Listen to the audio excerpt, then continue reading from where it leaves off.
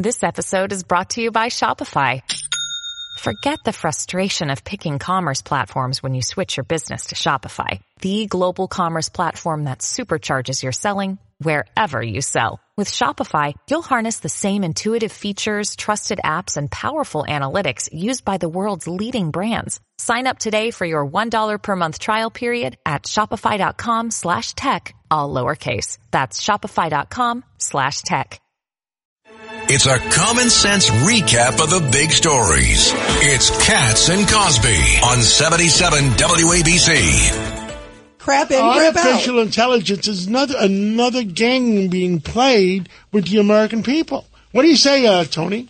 So I always assumed if you input stuff, right, like you just said, whatever you put into it. Crap in equals crap out. But if I input all of, let's say, Alan Dershowitz's legal writings, can I ask it then to represent me as if it was Alan Dershowitz?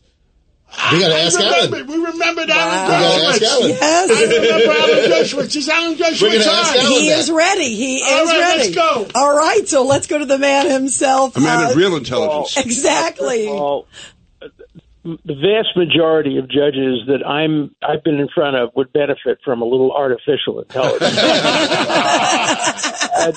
and so the question is, can we do better than what we have now? And I think we can do better. We have to know how to use artificial intelligence. We can use it to find citations. We can use it to do tasks that the machine does better than human beings, but it's not going to be able to think through sophisticated analyses of the kind that lawyers take. I've been doing this 60 years. A machine can't replicate 60 years of experience, and it can't look a judge in the eye and figure out what kind of arguments might appeal to that judge, what kind of arguments might not appeal to that judge. So I think there's a place for artificial intelligence in law and medicine and a range of other issues, but it has to be limited. And in the end, human beings have to take responsibility for, as you say, what goes in, to make sure what goes in is not crap, but legitimate stuff. So what comes out, yes, but it goes in the direction. Artificial intelligence, it does not substitute for real intelligence of the human mind. I agree with you, except in areas like chess. But it depends on the computer programmer and the algorithms he puts in to come out with. Look, I know a little bit about programming. I have a case pending now about that, about challenging the algorithms that are used in vote counting machines. The argument I've made, the constitutional argument. It shouldn't. By the way, there should not be algorithms. I was going to say, why would it have an algorithm? Yeah. You should just count 1 + 1 3. = 2. Have them. If the government's going to delegate responsibility for the most important thing in the world in a democracy, that is vote counting, at the very least, the company that makes the money doing this has to be transparent and has to be as transparent as the government would be. It can't hide behind, private secrets and then perform a governmental function. So I'm litigating that case I'm right anti-computer voting. Why not just vote? Is it really that hard? 1, 2, 3. Count the ballots. Not that hard. Listen, I love voting in person. I love voting in person. Meeting my neighbors. Yes. Doing it on the day of election day. I'm old-fashioned. The minute Alan Dershowitz, soldiers have to vote. I'm not talking about any particular machine, no particular anything. Just the concept. But the concept. You don't want to have to pay $750 million. Yes. So don't mention any machine. Just or the $787. I was a computer programmer. Mm-hmm. The minute you hook up a computer to the internet and somebody outside people have access to it, anything could be done. Yeah. Look, I know that for a fact. Of course. And the government has to demand that companies to which it delegates responsibility be as transparent as the government. And, I'm litigating that case, and there's a lot of opposition. And people are saying, oh, my God, we're really just trying to undercut faith in elections. No, I want to increase the faith in elections by making them fair. I think it's so important that the next election for president be the fairest election in the history of this country, that nobody, winner, loser, anybody can complain about it, because we're in a crisis now. A third of the country thinks that there's a problem with the last election. I don't agree with that, but you can't live in a democracy where people are doubting the outcome of elections. I had lunch last week, Professor. I had lunch last week with a professor. What was his name? Epstein. No relation to Jeff. No, okay. And nobody wants to be related to Jeff. Nobody wants to be related to Jeff. And he has computer models, and he says he has proven that Google didn't do anything illegal, but you know what they did? Let's say, when you go up to Google to type in the search, the search, and sometimes there's a question up there or it gives you a tip up there. Well, they said go out to vote but they only put that in Democratic neighborhoods. That's right. And it was Robert Epstein, right? Yes. And it was with Miranda Devine when you had the lunch. Miranda I remember you talking was about at it. The lunch. Yep.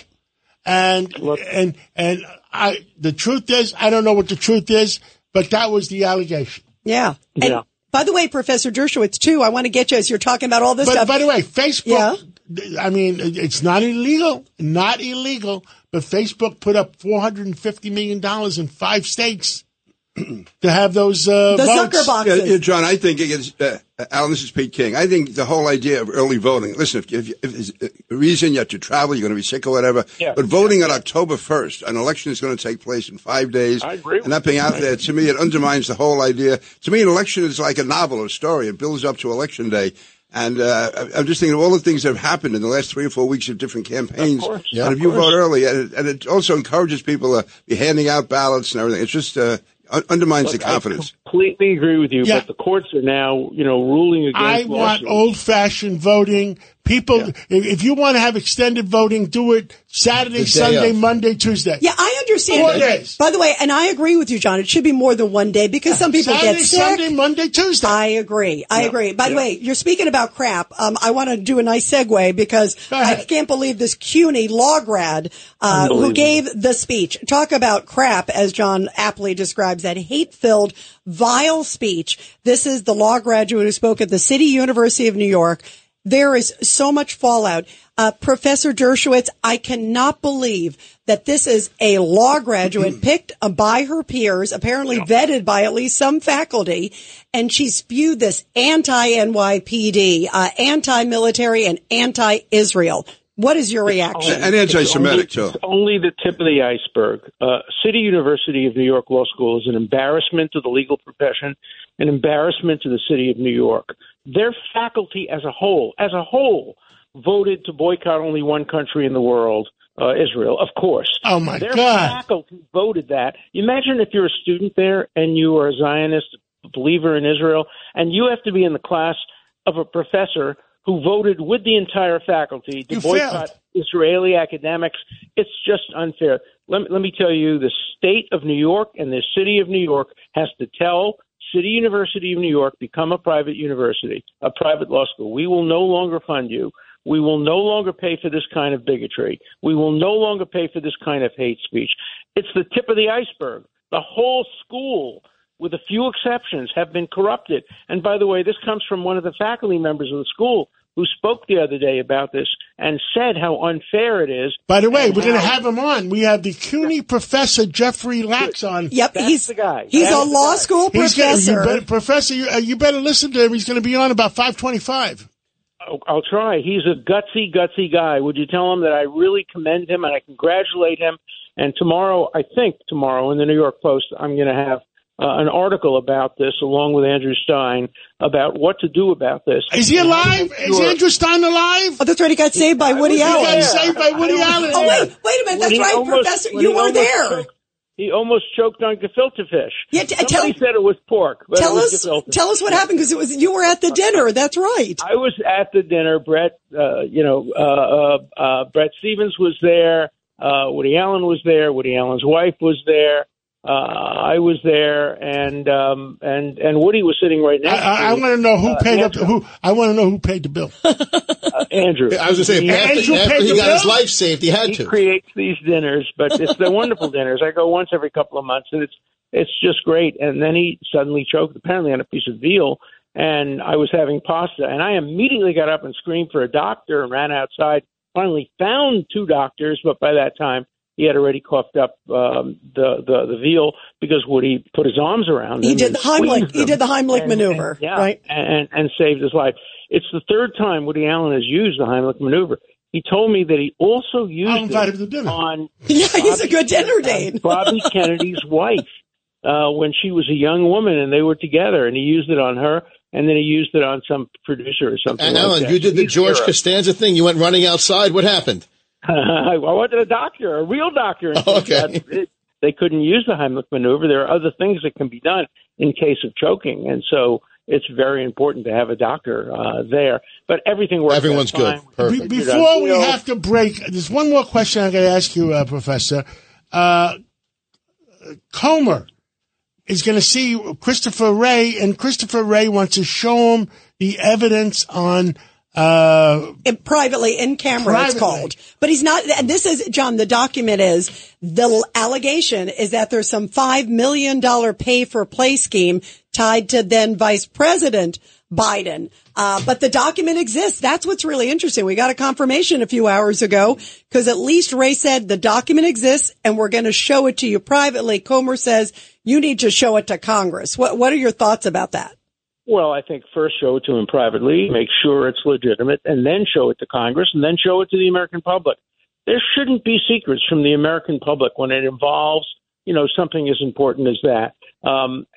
As you know, I'm a liberal Democrat. I voted for Joe Biden, but I want everything to come out. I don't want any secrets. I don't want to know 3 years from now or 5 years from now that there was something that might have impacted an election that was withheld. I want everything to come out. I agree 100%. And by the way, before we let you go, Professor, your book is awesome. Get Trump. I want to make sure I tell everybody it's awesome. I appreciate it. That's so nice. Thank you. Get Trump. And people are still trying to get Trump, and they're trying to get his lawyers, Professor, too, and they're trying to get everybody who has anything to do with them, and that is McCarthyism. I know Donald Trump for 40 years. I don't agree with everything he does and says, but they're gonna try to get him one way or another. And the question is, will they try to kill him if they don't get him legally? No, but they'll try to get him legally. They'll try to get him legally. And I, on the basis of the evidence that I've seen, I don't think they have a legal case anywhere. Not in New York, not in Florida, not in Georgia. But you have to find an honest judge. Yeah. And his poll numbers go up every time he gets indicted. Pete, we were just talking about this. I mean, somebody said to me the other day, we got to take a break. Somebody said to me, I said, you had to pay a $5 million fine. He says, but he collected $20 million on the other side. Here's my suggestion. All the evidence ought to be submitted to an artificial intelligence machine. He's guilty. Whether or not you can get an objective, it'll be better than a jury in Manhattan. I have to tell you that. Donald Trump would get more justice from an artificial intelligence machine than from a jury in Manhattan. Oh my God. What is it? Crap in, crap out. Professor, we love you, Professor. Thank you so much. And let's take that break.